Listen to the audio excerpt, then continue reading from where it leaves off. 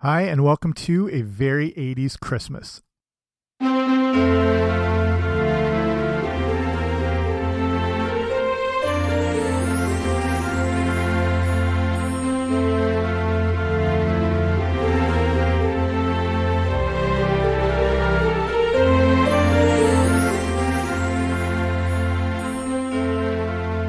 Hey, welcome. You made it to A Very 80s Christmas. I'm Jamie. I've got my eggnog right here, my ugly Christmas sweater on. Hopefully you have done the same, and you're ready for this podcast all about Christmas in the 80s. So in this episode, what we're going to do is look at some classic Christmas commercials from the 80s. And I know you can't see them, and this is an audio platform, but the audio and the sound of these commercials still works. That should probably trigger a memory of these commercials and nostalgia for that time period. We're also going to look at what was the best-selling toy for each individual year through the entire decade. Okay, let's get right into this.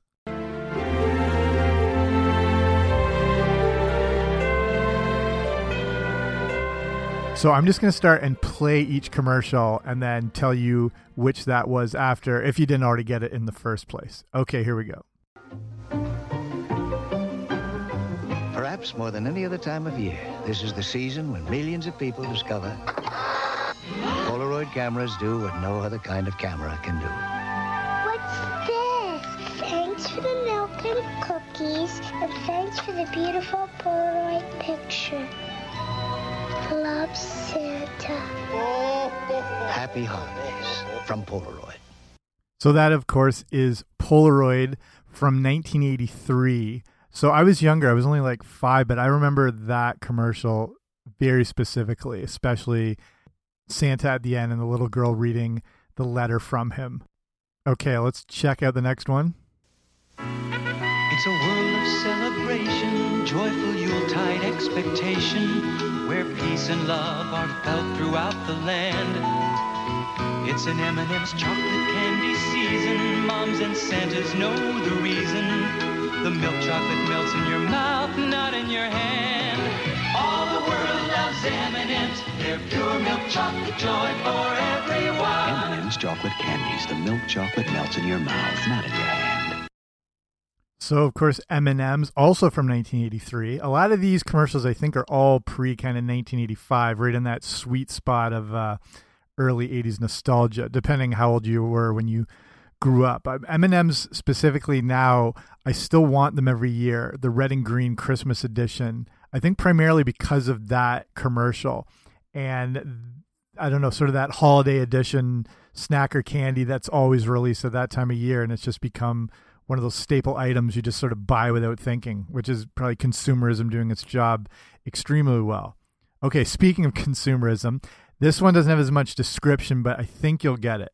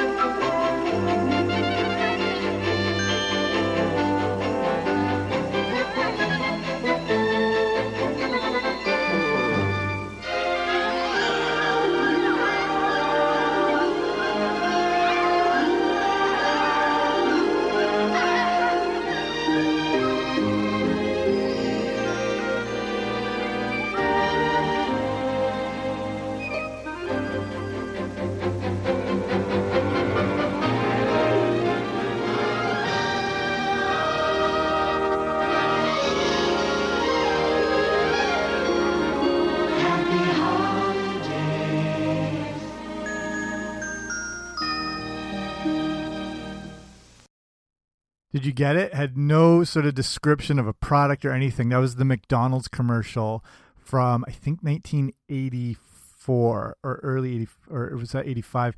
And it's the one where all the kids are going skating and the one younger boy can't keep up with everyone and he's left on his own. And then Ronald McDonald comes out, lifts him up, skates with him, hands him back off to the kids. He's over the moon. You know, it's one of those rare times where a giant, huge corporation like McDonald's wasn't trying to at least shove a product or their brand. Well, I guess they are a little bit with their brand. They're not trying to exactly shove it down your throat. They're just trying to create a special holiday moment in a commercial and sort of, incorporate the season into it, and, while still promoting themselves. And, there's no Big Mac, there's no McNugget buddies, there's nothing. It's just the kids skating and the joy and everything. So hopefully you remember that commercial. I remember that one very distinctively. And feeling the sadness for that kid, but it works out in the end for him. So hopefully you remembered that one. So this next one is my favorite Christmas commercial ever. Again, there's not a lot of commentary or whatever audio through the start of the commercial, and it only aired for a little bit, and I'll explain why. But hopefully you remember this one too.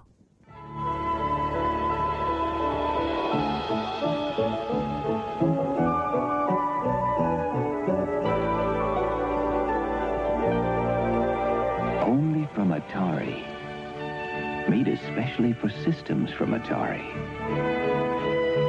The video game that lets you help E.T. get home, just in time for Christmas. Happy holidays. So that is the infamous E.T. Atari video game and the Christmas commercial from 1982. So if you don't know the story of the E.T. Atari video game, you're going to have to go back and listen. I did an episode all about it. But this is seen as potentially the worst game ever created. And if not the worst game, the most disappointing ever. And it's seen as what was responsible for sinking the video game industry and eventually bankrupting Atari. But at the time when this commercial went out, there was so much promise behind this game.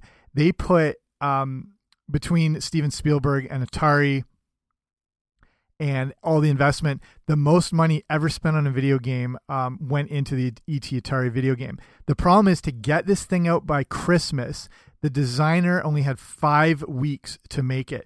Like back then, on an average sort of development time, you're looking at a year. A rushed job would be, say, around 10 months, maybe somewhere between 6 to 10 months if it was being absurdly pushed along as fast as possible. This thing was done in 5 weeks to capitalize on the success of E.T. At the time after it hit, E.T. was the highest grossing movie in history, and it would be until 1995 with Jurassic Park. So it's an absolute juggernaut. E.T.'s huge. There's E.T. cereal.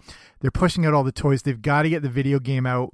Atari's starting to go downhill. It was huge, like when it first came out in 1979, and we'll talk about a little bit more about that with the toys of the 80s. So it's starting to go down because the quality of the games is not being upkept, and third-party developers are able to put out games, and a lot of them are garbage.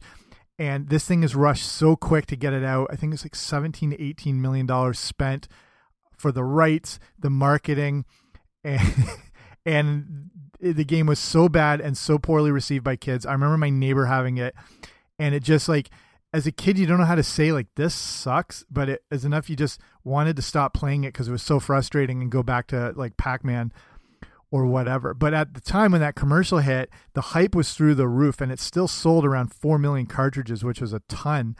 But, more than half of those would end up getting returned. But the commercial's that perfect little chunk of sort of 80s comfort, Christmas nostalgia, E.T. all wrapped into one. Look up that on YouTube if you want to see it fully. But an amazing commercial and a very incredible story. Okay, here's the last one we'll do. The night before Christmas, an Oreo cookie's waiting for a special guest. I'll just take a little rest.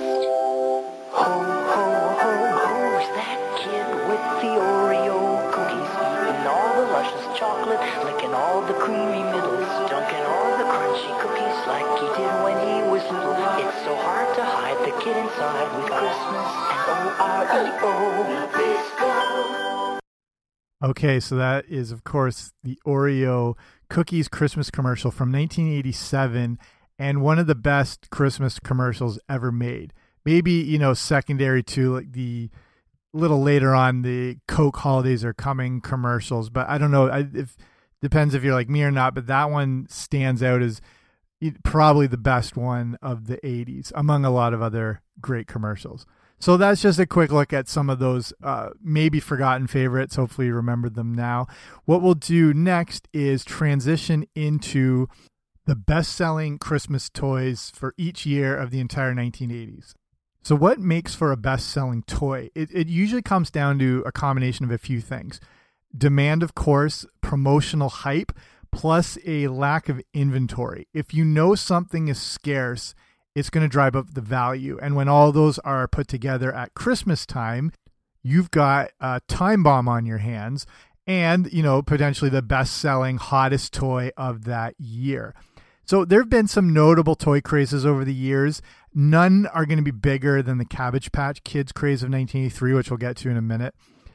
A big part of what makes a best-selling toy is also a strong marketing campaign, which makes a kid want the toy more than life itself.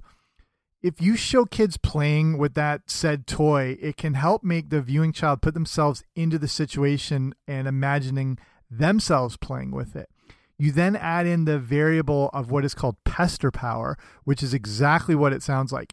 And pester power is very real and it works. This is basically a kid whining for something so much that parents eventually give in.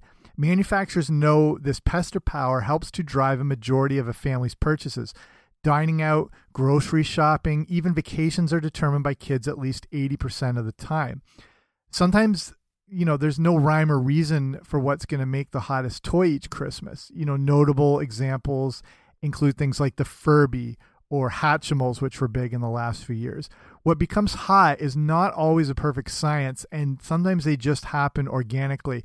A lot of the times, the best-selling toy these days is more fabrication.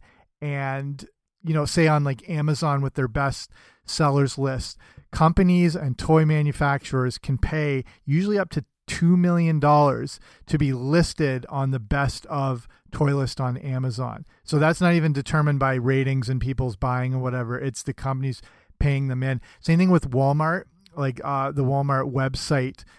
As early as August, companies can pay, I think it's around $10,000 a week to be featured in, like the main profile, whatever, if it's for that toy or for that kitchen appliance or whatever. So they can sort of manufacture what the hype will be for a specific toy or an item going into Christmas. They can do this as far back as August. And again, but then sometimes you never know what's going to catch on. It's hard they can kind of manipulate and analyze kids to death and then still get it wrong. And in the 80s, it was far from a perfect science. And what was hot was a combination of word of mouth and then all those other factors, scarcity, just the marketing approach, everything like that. But what's always going to help in pushing this bestseller at Christmas time through the roof is scarcity and a lack of supplies or inventory. And that is, they call it scarcity marketing. And once the interest is driven up into whatever the new hot toy is or any coveted product, marketing the fact that there are limited supplies drives up the demand. And that's when people start getting crazy. And that's when parents want to be the best parent and be the one who comes through for their kid so their kid isn't neglected and their kid becomes the chosen one and gets whatever the hot toy is at that time. And with manufacturers now, and I guess probably always, when they become real rats is when they specifically hold back inventory to create that scarcity when there's plenty of it, compared to, say, the Cabbage Patch Kid thing when they actually did run out of them. We'll get to that in a sec. So that scarcity marketing thing, and you see it all the time. It's not just limited to toys. It's probably most prominent with like airlines and hotels. If you ever go on websites on the site and it claims there are only like 2 seats left or 1 seat left, and then scarcity makes you sort of panic, and that tends to rush impulse buying and all that sort of thing. So again, parents just being scared of not being able to come through for the kids at Christmas leads to that higher demand. And then, worst case scenario, the in-store chaos. So here's some honorable mentions. Before we get to the best-selling Christmas toys of the 80s, it's worth pointing out a few from the late 70s because they were to become staple items for kids in the 80s. In 1977, you, of course, had Star Wars. these action figures really kicked off the modern era of what toys could be. You had all the familiar characters, vehicles, accessories, and playsets. It's pretty common knowledge now, but this is one of the first, well, not, first, but a more modern example of, pushing the idea of what a hot toy is going to be that season, but also at the same time, a company being completely caught off guard. Kenner was the toy company that won the Star Wars contract, with some very other notable companies, including like Mattel and things like that, unfortunately turning them down. There's a few different stories of how this all came about. One is that some different companies were going to the building where they were going to sign with George Lucas, but Lucas wasn't there and they didn't come back at the right time and whatever. But eventually Kenner won the contract for Star Wars. Their plan was, you never know what's going to be a hit. When Star Wars came out, it was seen as just very odd and another sort of space movie. And Kenner had this, idea of putting out like a modest line of space toys, not necessarily completely tied in with the movie because no one knew what the movie was yet. So when Star Wars becomes this monster hit, they're caught completely off guard. This led them to create the infamous empty box campaign. And if you might not have heard about this, but since there are no figures available, there's absolutely nothing available. They put out the early bird certificate package. So a kid could buy an empty box that was a cardboard display stand, and it had a coupon that they would fill out and send to Kenner. When the figures were ready, sometime between May and July, that much further after Christmas, they would be mailed out. And it was the original, I think it's 8. Sorry, Star Wars nerds, if I'm getting that wrong. The original 8 figures. So like Han, Chewie, the droids. There's a Jawa. I think there's another Death Star controller, along with like Obi-Wan Kenobi and all that sort of thing. So they're all mailed out that much further after. So it sounds like a disaster in the making, but it actually works. So a little bit of good luck and good marketing and planning at the same time, because we know, of course, how successful the Star Wars toy line would be continuing into the 80s with The Empire Strikes Back and Return of the Jedi. And that's when Kenner, took over the world of toys. Other notables of the late 80s would be the popular Simon toy, if you remember that. That's from 1978, which seemed to exist in every house I knew of going into the 80s. And then also in 1979, like I mentioned, was the release of the Atari, another staple object of the 80s. In 1979, the Atari was hands down the #1 selling toy for Christmas, and its use carries over into the 80s. And then again, and this ties in with the E.T. Atari video game and how that ended up crippling the entire video game industry. It didn't specifically single-handedly cripple the industry, but it sort of was a straw that broke the camel's back. Just check out that episode. It goes way more into detail about this whole thing. Okay, so let's look at the best-selling toys at Christmas for each year in the 80s. A lot of this data comes from the National Museum of Play that records a lot of this info and history, along with Insider.com, which again looks back at the data and the sales figures and everything like that.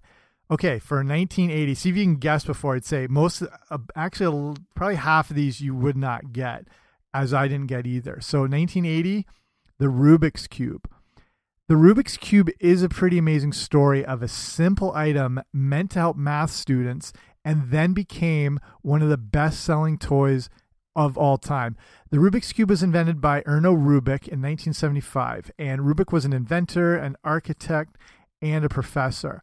So while working as a professor at the Budapest College of Applied Arts, he would often come up with three-dimensional objects as a way to teach his students about space alteration. He wanted to help change their thinking when it came to architecture.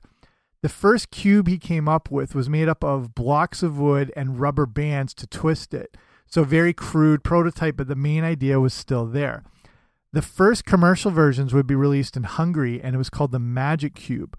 Ideal Toys would then license it, but release it as the Rubik's Cube in 1980. And to say it was a hit is a massive understatement. Not only was it the best-selling toy of 1980 and found under every Christmas tree that year, it was one of the best-selling toys ever. And in that year, in 1980, 3 of the top 10 best-selling books on the New York Times bestsellers list were instructional books on how to solve the Rubik's Cube. It's just, it can't be stated how big this thing was. And again, if you grew up at the time, you probably remember this. It also led to the incredible cartoon Rubik the Amazing Cube, which will be saved for another episode.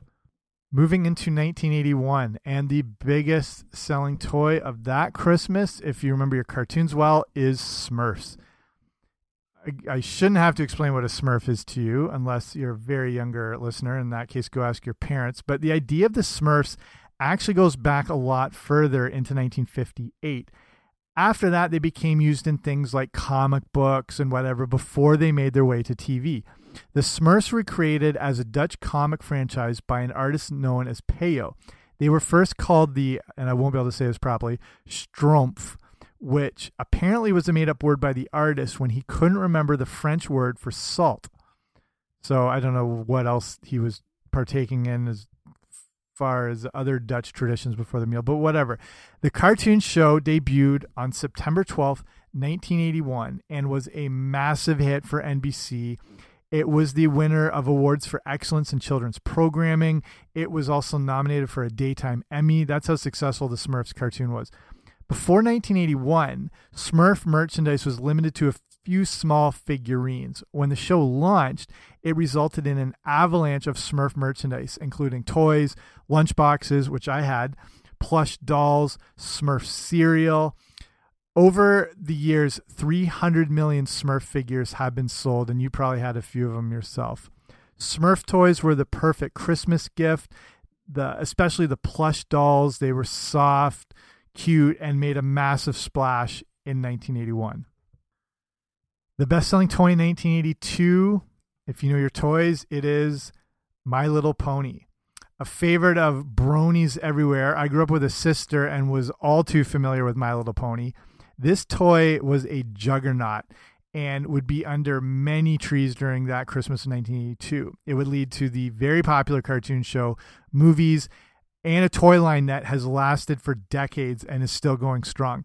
Everything started with My Pretty Pony in 1981 before it was relaunched as My Little Pony in 1982.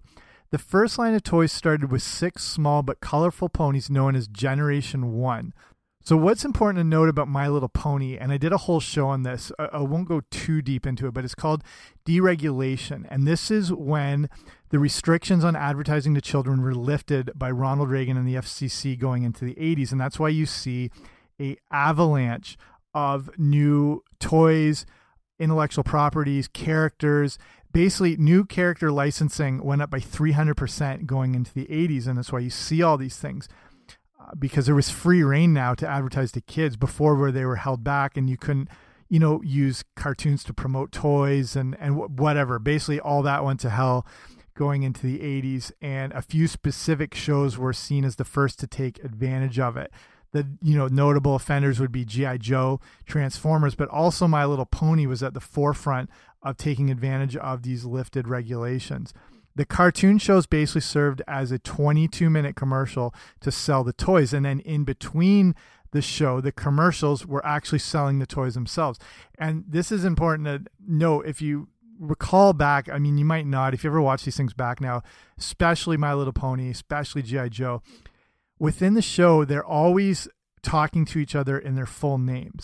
They would also refer to vehicles or like accessories or anything like that with their full description name. This is so kids would be able to identify exactly what they wanted and know what they were looking for in the stores when the toys were released. The manufacturers wanted to drill these characters and accessories into the heads of kids by constantly, having their full name and title referred to throughout the episode. So, when you're watching each of these things, you're over the course of 30 minutes, you got a 22-minute show, which is a commercial in itself, and then filled in with the actual commercials for the toys. So with kids having very little ability to differentiate between cartoon and commercials, this was seen as a big problem. But for the FCC and the government, they're like, nope, go nuts. But, ultimately this whole thing worked. By the end of the 80s, specifically with My Little Pony, 150 million items had been sold, and it still remains a billion-dollar property today. Okay, 1983, this one I've already mentioned a few times, the definitive must-have Christmas toy, possibly of all time, and the toy that started what a true toy craze could be, Cabbage Patch Kids. People had bones broken to get these things in 1983. And it seemed to really set the stage of what retail hell could be, as well as future events like Black Fridays and what they would evolve into. Again, depending how old you are, you might not know this at all, or you are maybe a little older and remember this very specifically. But, you know, look up on YouTube news reports of the Cabbage Patch Kids craze of the 80s, specifically 1983, and how chaotic this whole thing was. And this is amazing considering, you know, no internet, no toy forums, no nothing like that, just based on demand, craze, a few news items here and there. So the quick story with Cabbage Patch Kids, and there's a whole show I've done on this, so you can go the archives and check back, but started as a simple fabric-based toy created by Martha Nelson Thomas. She wanted to create a doll that looked like a baby and could actually be played with, unlike, you know, porcelain dolls that were for display only. The quick story is that the idea seems to have been borrowed, using air quotes here that you can't see, by Xavier Roberts, who made them into the version you know today. Remember how I said the factors that make a hot toy, that being popularity, demand, and scarcity? Well, the Cabbage Patch Kids had this in absolute droves, not to mention this all being combined at Christmas. So they hit the market in the fall of 1983, you know, for the perfect lead up to the holiday season. It's hard to pinpoint the exact reason they caught on like wildfire. But again, like those things I mentioned, like the commercials with the kids that you would, you know, you'd try to picture yourself as the kid in the commercial playing with it. Originality, uniqueness. You like with these, you had, it wasn't just a doll you were buying with a Cabbage Patch Kid. You were buying like the identity of it. You were adopting it. You know, they had the birth certificate and each one had a name. And the brilliant thing they did is they weren't just releasing one doll across the board like a Teddy Ruxpin where they're all the same. They had a variation between 9 different heads and then different bodies and then hairs, so they could interchange so many of these things and create multiple variations of the same thing. So I think that's what the big selling point was.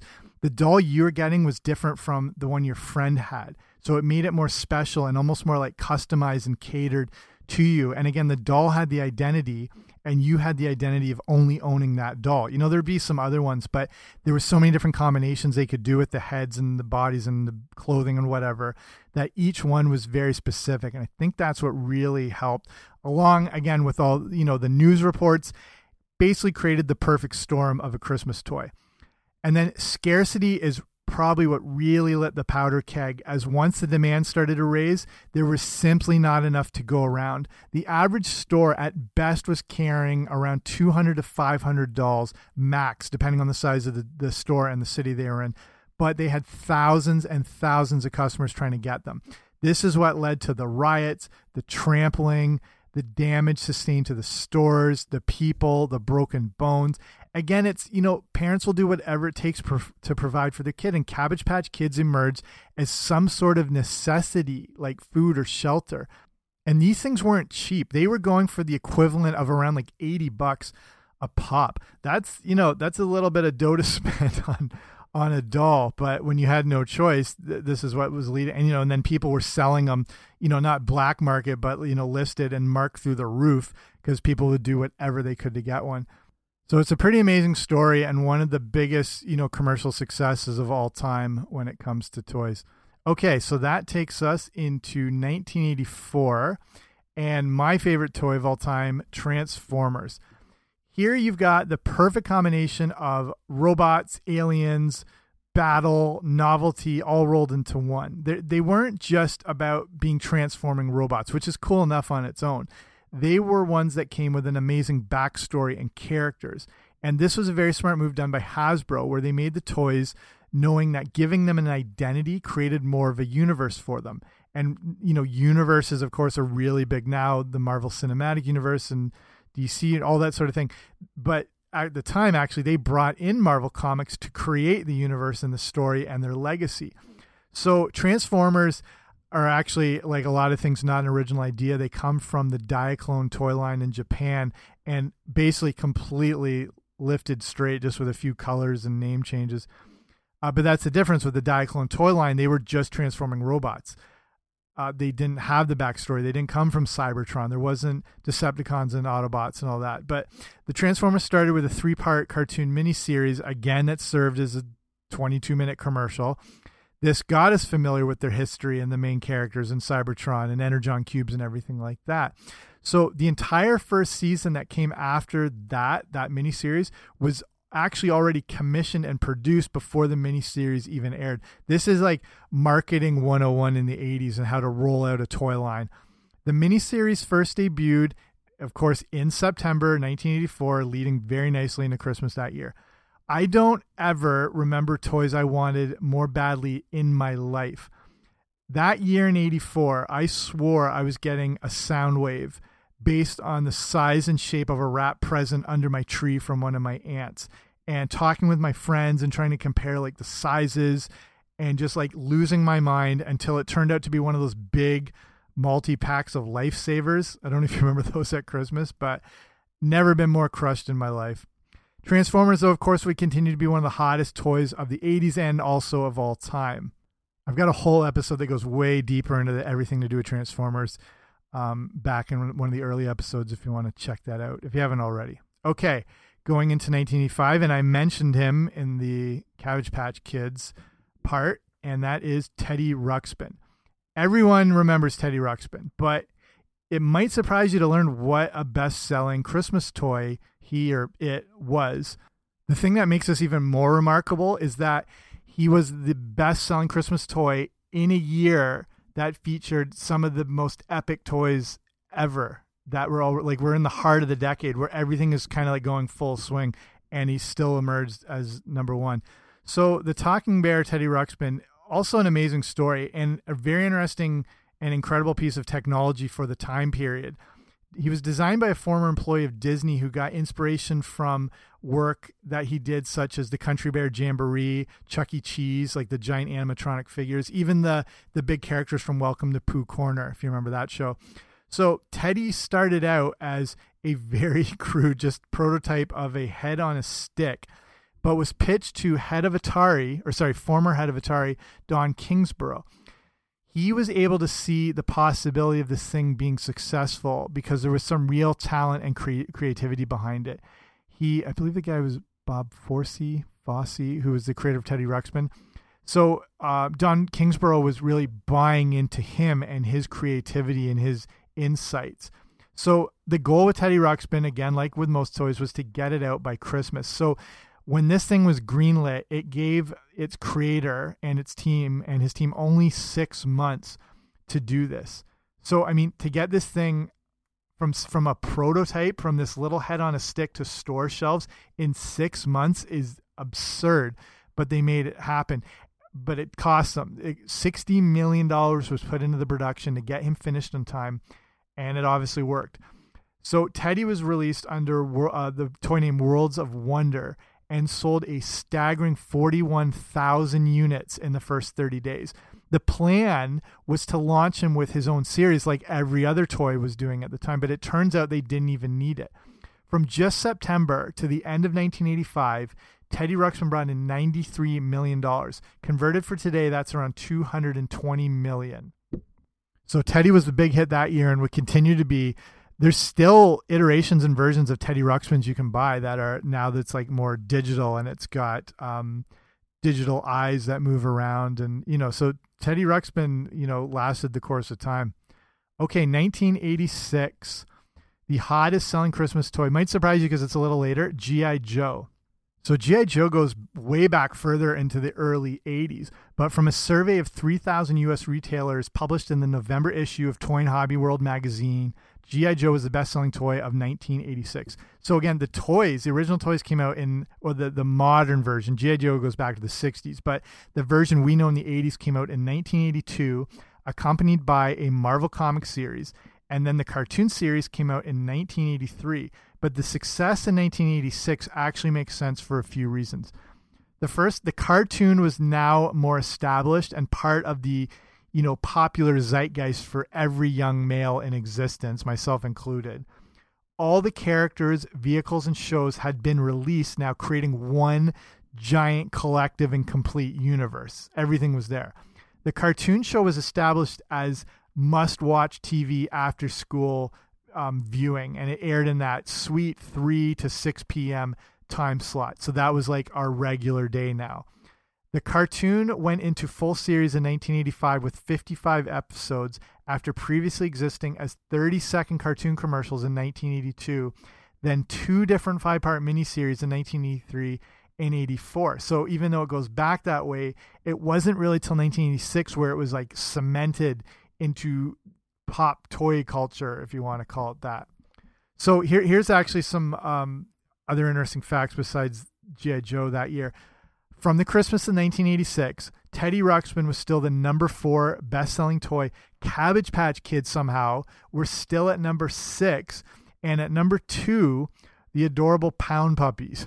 I've got another show all about that too, because the Pound Puppies took on that same, I guess, persona, I don't know if you want to call it that, as the Cabbage Patch Kids, where instead of just being this stuffed dog, they came with more of an identity. You were adopting them. They came with adoption papers. They came in a little doghouse caring hut, which was also the packaging. They had more of this identity, so it was something you could buy into, and just instead of this stuffed animal that would sit on a shelf. And they're another amazing success story toy of the 80s. Actually invented by a factory worker who worked in, I forget, Chicago or in Wisconsin, and just worked with like ball bearings and stuff like that, and just came up with this idea of something his daughter would like. And the original prototype, I think, had the ball bearings in it or whatever like that. But again, just one of these $1 million ideas. Okay, moving into 1987, you'll never guess this one, I'm going to assume, but it is Jenga. I think every household on Earth has Jenga somewhere in it. And the thing that's interesting with Jenga is you may think of it as like an ancient type game that's existed for thousands of years, but it's actually a modern original idea. It was created in England by a woman named Leslie Scott. So Scott grew up in England and East Africa, and it was a game that her family had created in the 70s. They lived near a sawmill and purchased some blocks and created a stacking game that they found very simple, fun, but also addictive. When deciding what to call it, they came up with a few names, including Cheza, but went with a variation of the Swahili name Ko-Jenga, which means to build. They just dropped the Ko. Jenga started as a real grassroots project in 1982, and it was only sold at toy fairs throughout the UK. The first commercial launch of Jenga would happen in Canada in 1985 before being released worldwide. Toy company Irwin was behind this, but they hated the name Jenga. They thought that it wouldn't mean anything to anyone, and they didn't know how they were going to sell and market this game. Scott stuck to her guns to keep the name Jenga, and it was fully launched at the Toronto Toy Show in 1986. 400,000 orders were placed right there that day when it was launched, which is insane. By 1987, Irwin licensed it to Shaper Toys in the U.S., who was bought by Hasbro, who released Jenga under the Milton Bradley name. Jenga then really took off with the very popular and one of the most memorable commercials of all time. So Jenga is a massive hit, and it made it the must-have toy for 1987. It continued to sell at least 4 million units a year up until the year 2000. And now you can get those giant bar version Jengas that you can play drinking games with and all that. But a massive, massive hit. Okay, 1988, and you won't believe this one, but this is what the actual stats say. You might not even have heard of this one. The best-selling Christmas toy, 88, the Koosh ball. Do you remember that? The little ball with all the threads, like the rubber threads that was light and you could throw around, and it was sort of multicolored. Again, you might not totally remember it, but you've definitely seen one. You probably had one, and it was the best-selling Christmas toy of 1988. Again, like most toy ideas, the simplicity of the Koosh ball is probably what helped lead to its success. It's a soft, squishy ball with rubber strings attached. You could throw it as hard as you wanted and not really hurt anything. It wasn't going to break stuff. It would probably knock a vase off the shelf or whatever, but it wasn't going to shatter things because it was so rubbery and sort of flimsy. I think the big appeal here and what made it the best-selling toy for Christmas was the fact it was cheap. Every kid could get one of these. And, you know, it was easy. It was affordable. Kids weren't going to feel left out, and they were going to get the hot toy of the year. Compare this to, say, asking for a Teddy Ruxpin, which, again, back then, it cost, when it came out, the equivalent cost today would be $160. And the cassettes were like $12.95 a pop, which is something like $22 each. That's an expensive toy. So if it came between that and a Koosh ball, you're going to get the Koosh ball. It was created by a guy named Scott Stillinger, who wanted something to help his kids learn to catch. He started putting together something using a box of rubber bands and all this stuff, and came up with a prototype that he brought to his brother-in-law, who worked for Mattel.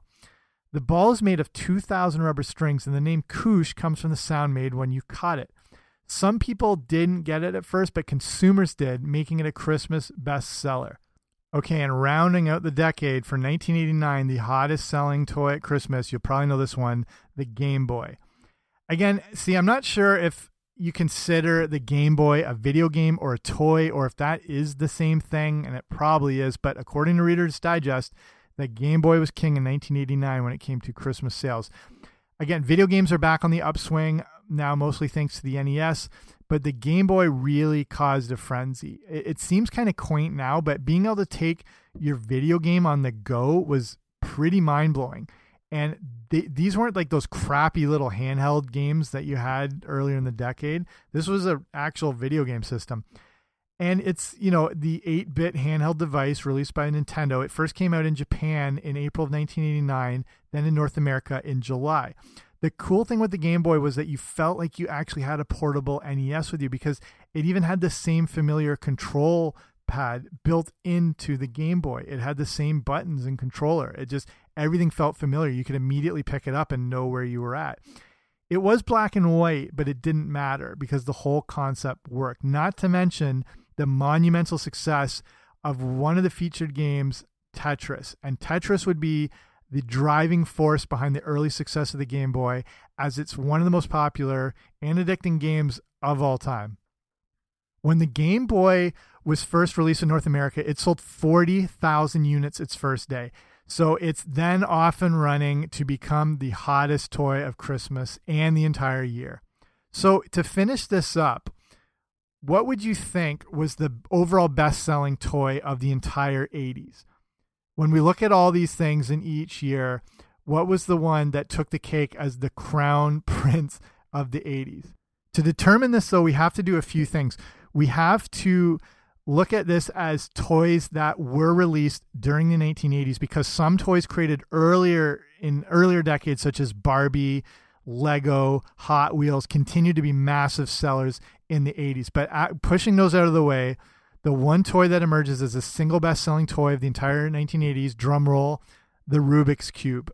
Again, and I kept going on about it, but it can't be understated what a phenomenon and massive seller the Rubik's Cube really was. It would end up selling an astonishing 350 million units. And this is another one of those toys that just seem to exist in every house.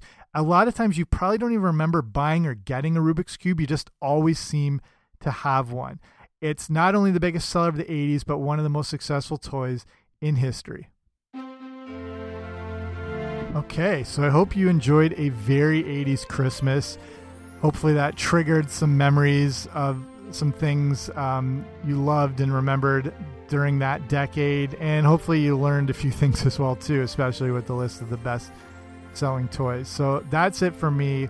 Thanks for listening. Have a Merry Christmas, Happy Hanukkah, Happy everything, all that good stuff. And I'll talk to you soon. Bye.